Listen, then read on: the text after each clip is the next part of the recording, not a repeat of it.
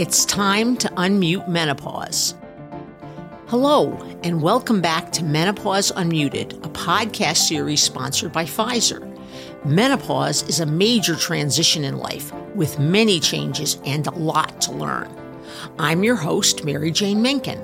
I'm an obstetrician gynecologist and clinical professor at Yale University School of Medicine. The stories from the 4 fabulous women in Season 3 raised some common health concerns for women in midlife. So today, we are bringing you the first of our bonus episodes, where I invite an expert to talk with me so that we can shine a light on a particular aspect of menopause that has come up in our episodes, and I also deal with a lot in my practice. Today, we're going to focus on a nourishing menopause, how good nutrition can help promote well-being, help strengthen our body image, and help protect our bones and heart. My guest today to focus on this topic is Dr. Jenn Salib Huber. Hello, Jenn. Hi, Mary Jane. Jenn, could you please tell our listeners a bit about yourself and your work with nutrition? Yes, thanks. And thanks so much for having me. I'm really delighted to be here today and to be having this conversation with you. I'm a Canadian-trained registered dietitian and naturopathic doctor, and I'm currently living in the Netherlands, but I am Canadian, proudly. And I work primarily in the area of women's health, and especially around midlife. As a menopausal woman myself, who's in early menopause, I went into menopause at 44, I became really interested in the relationship between food and nutrition and how it could impact my own experience of being in this age and stage. And it really became the focus of my work about 5 years ago. Thanks, Jenn. I wondered if we could start by asking a pretty broad question. Why is it a good idea for women to pay special attention to their diet during perimenopause and beyond? That is a really great question. And I always say that fundamentally, our nutrition needs don't actually change all that much. But it is a time of life when we start to notice the relationship between food and how we feel and how it affects how our body looks and feels. And there are a few hormonal changes that happen that really affect, I think, for many women, what they see on the outside, but also are starting to affect how they feel on the inside. So one of the main changes, as you know, is that as we get closer to that last period, our levels of estrogen that we have had for 20, 30, 40 years of our life really start to change and drop. They're on a roller coaster. So, they don't go quietly and they don't go calmly out the door, but they're all over the place going up and down. One of the things that the estrogen changes lead to is what I call a redistribution of our assets. So where our body likes to be soft and round may look a lot different than it did when you were 20 or 30. And for many women, that can be a disconcerting part of menopause, that what they see in the mirror isn't what they've seen reflected back to them for most of their adult life. And we also know that the lowering of estrogen or the lower estrogen state that we're in menopause affects how our body uses insulin and blood sugar. And that can also lead to changes in how our body looks, but can also have an impact on some of the more important health considerations as we go through this age and stage of life, primarily the increased risk of diabetes and heart disease that we really need to be thinking about a lot more as we get into menopause.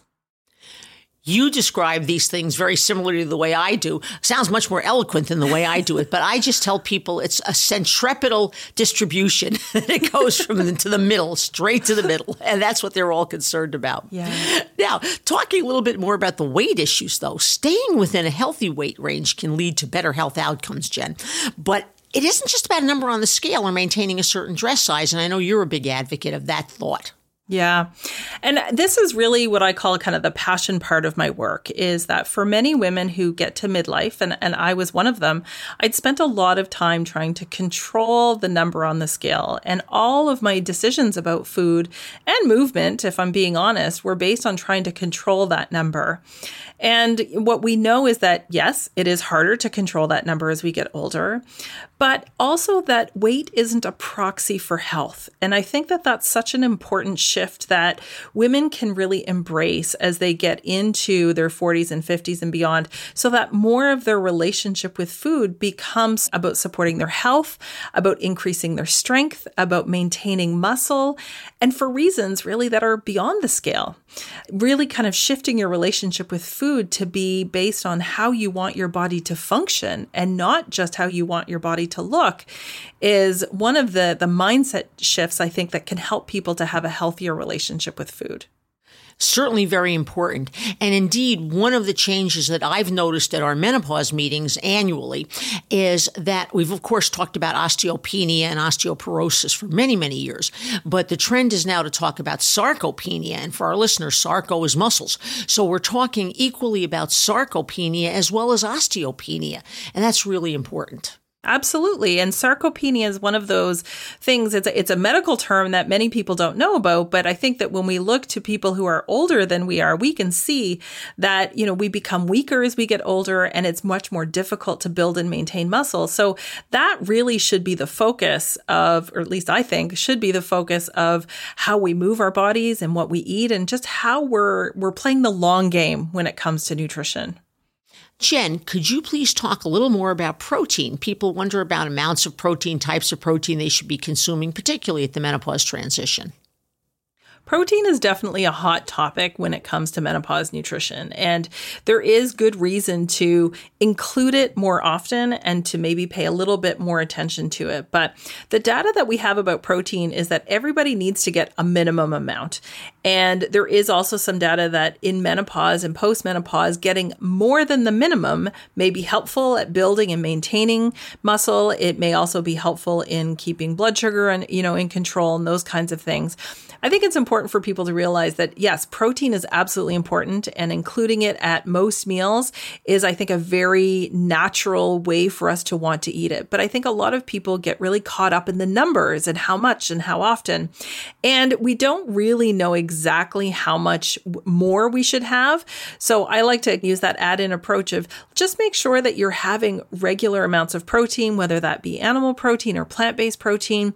And, try not to skimp on it is kind of a good way. So maybe have a little extra if you're portioning out a piece of chicken, or if you're adding shrimp to a salad, have a little bit extra. If you're going to have beans in a soup, add a little bit of extra. So again, focusing on that add in instead of taking away. But protein is important because it does primarily help to build muscle. But more important than protein is actually eating enough, because if we're not eating enough, which is, something if someone is trying to be in a caloric deficit, your body will actually burn a lot of that protein for energy, meaning that it's not going where you want it to.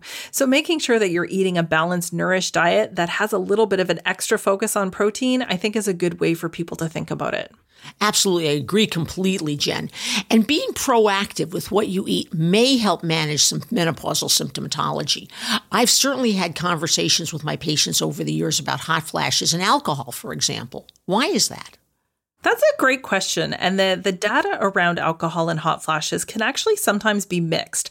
But when you speak to women about their experience, and I'm also one of them, that even small amounts of alcohol seem to prompt hot flashes, make them worse, and especially those night sweats through the evening. And one of the leading theories is that it's a vasodilator, of course, we know that.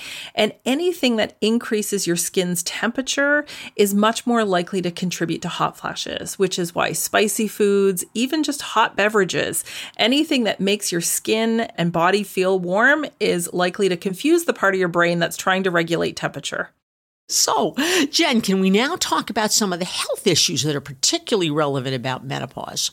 In episode 2, we heard about Mary Beth's efforts to protect her bone health.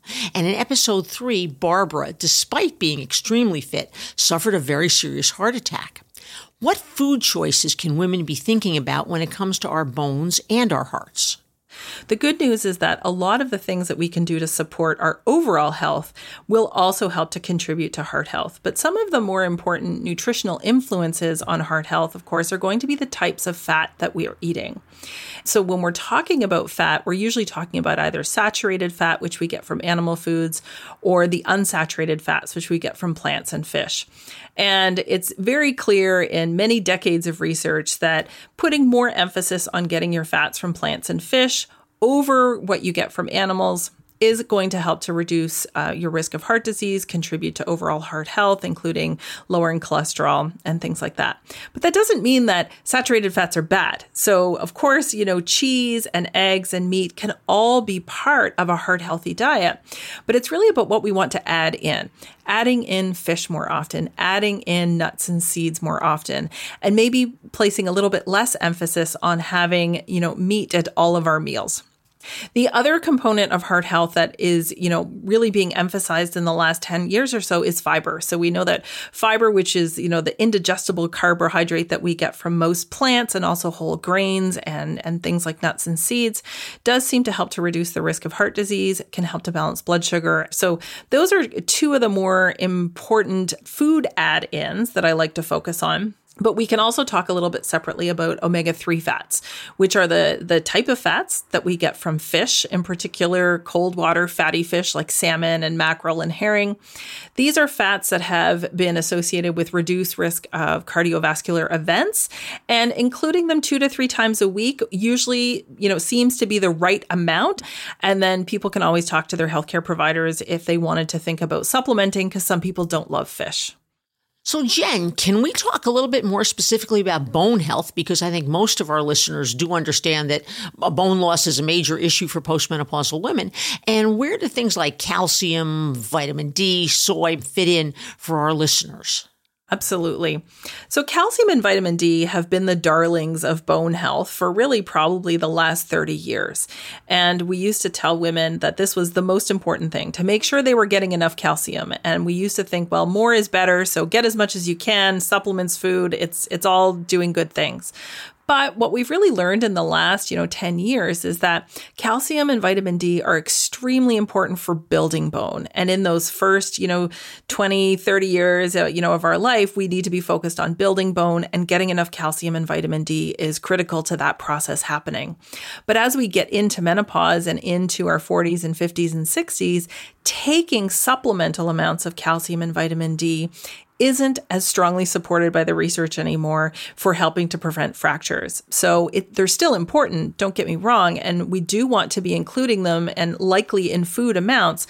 So whenever I'm talking about food, I really like to use that language of let's try it on, because not everybody needs to do the same thing. And for some people, if they really don't enjoy something, we don't want to tell them that they have to do it, because then our toddler brain kicks in and kind of kicks up a stink and doesn't want to. Jenn, we know that the food we eat has got to be one of the areas of health most plagued with misinformation. My favorite myth to bust in midlife is about carbohydrates. So many people have gotten many mixed messages about carbohydrates, but especially in midlife, and the discussion around carbohydrates causing weight gain or causing diabetes or causing insulin resistance. And I think it's important to recognize that carbohydrates are actually considered an essential nutrient. Our brain and our red blood cells really function best when we are eating carbohydrates and they're getting their fuel from glucose. And so for people who are choosing lower carbohydrate diets, they may actually be underperforming, so to speak, because we need those carbohydrates not only for energy production, but also to help to support mood. We know that carbohydrates contribute to serotonin production. There may also be a relationship with sleep and possibly serotonin and melatonin, but people really fear carbohydrates. So I always like people to know that the conversation around carbohydrates can be a bit nuanced in that some people do better with less, some people do better with more, but there's absolutely no reason to avoid them, and many reasons to include them. Jenn, you've been talking about carbohydrates and have talked about simple carbs versus complex carbohydrates. Can you explain to our listeners exactly the differences between these two? Absolutely. So simple carbohydrates usually refer to carbohydrates that have short chains of sugars attached to them. So this might be what, we tend to think of as white foods, but not exclusively. So this might be things like white rice or white bread or, sugar, things like that. But even if you look at something like, fruit sugars, those would technically be classified as a simple carbohydrate just because of their chemical nature. Complex carbohydrates tend to be these longer chains of glucose molecules or sugar molecules that are strung together. It takes longer for our body to chop them off one at a time, so they're digested more slowly, and they tend to have a a more, balanced effect on something like blood sugar, for example, if somebody's watching their blood sugar. But what coming back to my add-in approach and what I like to talk about is that we can add something to a simple carbohydrate. We can add protein, we can add fiber, we can add fat to that if that's a food that you enjoy and want to include. Thank you, Jenn.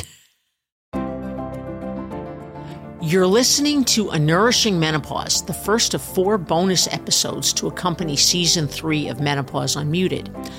I'm your host, Mary Jane Minkin, and today I'm joined by registered dietitian and naturopathic doctor Jenn Salib Huber. You can listen to all our previous episodes and find more information at menopauseunmuted.com.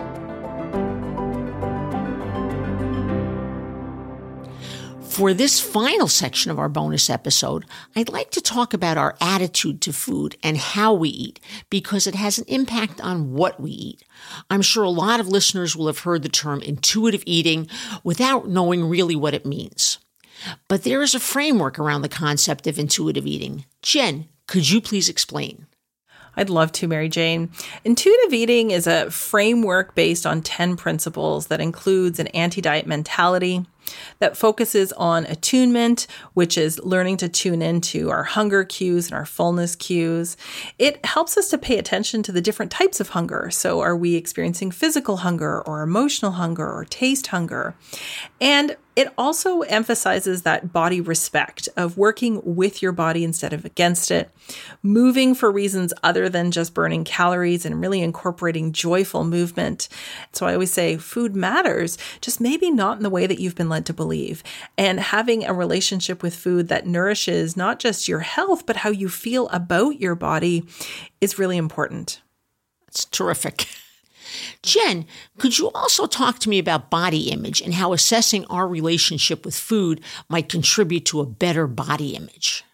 What we know about body image is that weight loss doesn't protect us from a negative body image. And the example that I use to illustrate this is most women who have, tried to lose weight or pursued weight loss have probably found an older picture of themselves in a smaller body and looked back and thought, oh, why did I think there was anything wrong with me? But at the same time, can recall feeling the exact same way that they do now. So we know that weight loss isn't the ticket to feeling better in our bodies. And so I like to describe it as how you feel about your body shouldn't be the determining factor of how you feel in your body. And the analogy that I like to use is that of a bus. And so if how you feel about your body, meaning your body image, is driving your self-esteem bus, if you have a bad body day, all of the other passengers get taken for a ride. Whereas if you have some resiliency and some flexibility in how you feel about your body because you trust your body to know when to eat and what to eat and when to be full and how to move, it becomes a lot more of a give and take relationship instead of a one-way ticket. The other thing is that we actually do have some data and some research from looking at women who score higher on the intuitive eating assessment scale, which is a validated tool that we use, that women who have higher, who score higher on this intuitive eating assessment scale actually feel better about their bodies and in general just describe a more peaceful relationship with food. And at the end of the day, I think that's what all of us want, is a peaceful relationship with food. Excellent. One other area that I know you're interested are the issues involved in eating as a sort of a social and eating as a get-together. Can you comment on them? Yeah, and one of the really interesting things about eating is that it's not just about the food. It's not just about the nutrition that we're getting from the food, the vitamins and the minerals. It's also the experience of eating. And eating with people at a table has been shown to help kids to make, want to eat more fruits and vegetables. We know that older people who eat together, especially if they live alone, are less likely to suffer nutrient deficiencies, are more likely to be, well-nourished versus undernourished. So I think that we need to really place value on the act of eating together and not just the act of eating. Again, very well said. And of course, I do love the thought that about social eating actually being good for you. A nourishing meal with family and friends sounds like a pretty great element of self-care. With that in mind, Jen, I wonder if you could share an idea for an easy meal that listeners could make, perhaps to be shared with friends or family. Absolutely. And I will share this recipe, but one of our family's favorite recipes is what we call tortilla soup. And I like it for many reasons. One of them is that it can be cooked in a slow cooker or crock pot. So for busy days, it can be thrown in.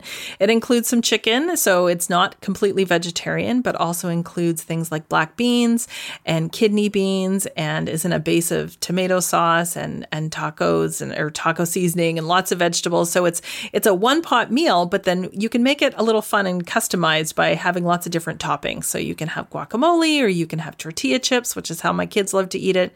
But it's just a nice way to have a meal that is, can be cooked on a variety of schedules with, lots of flexibility built in, but that generally is a taste that most people like, and that can appeal to both the meat eaters and maybe people who are trying to eat more plant-based protein.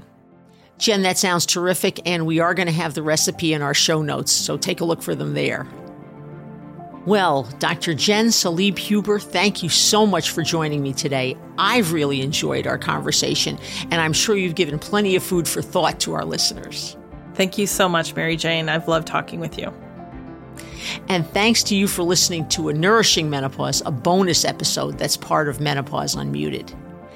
I'll be back for more bonus episodes where I'll be talking to experts to bring you information about fitness, looking after your emotional well-being, and fostering a healthy and enjoyable sex life through menopause. There's more information in our show notes at menopauseunmuted.com. And if you have any questions about your own menopause, talk to your healthcare provider. That might be your OBGYN, primary care provider, nurse practitioner, or midwife. There are even designated menopause practitioners that a woman can visit if she needs more information. Special thanks to the Women's Health team at Pfizer and to Studio Health for producing this series. Talk soon.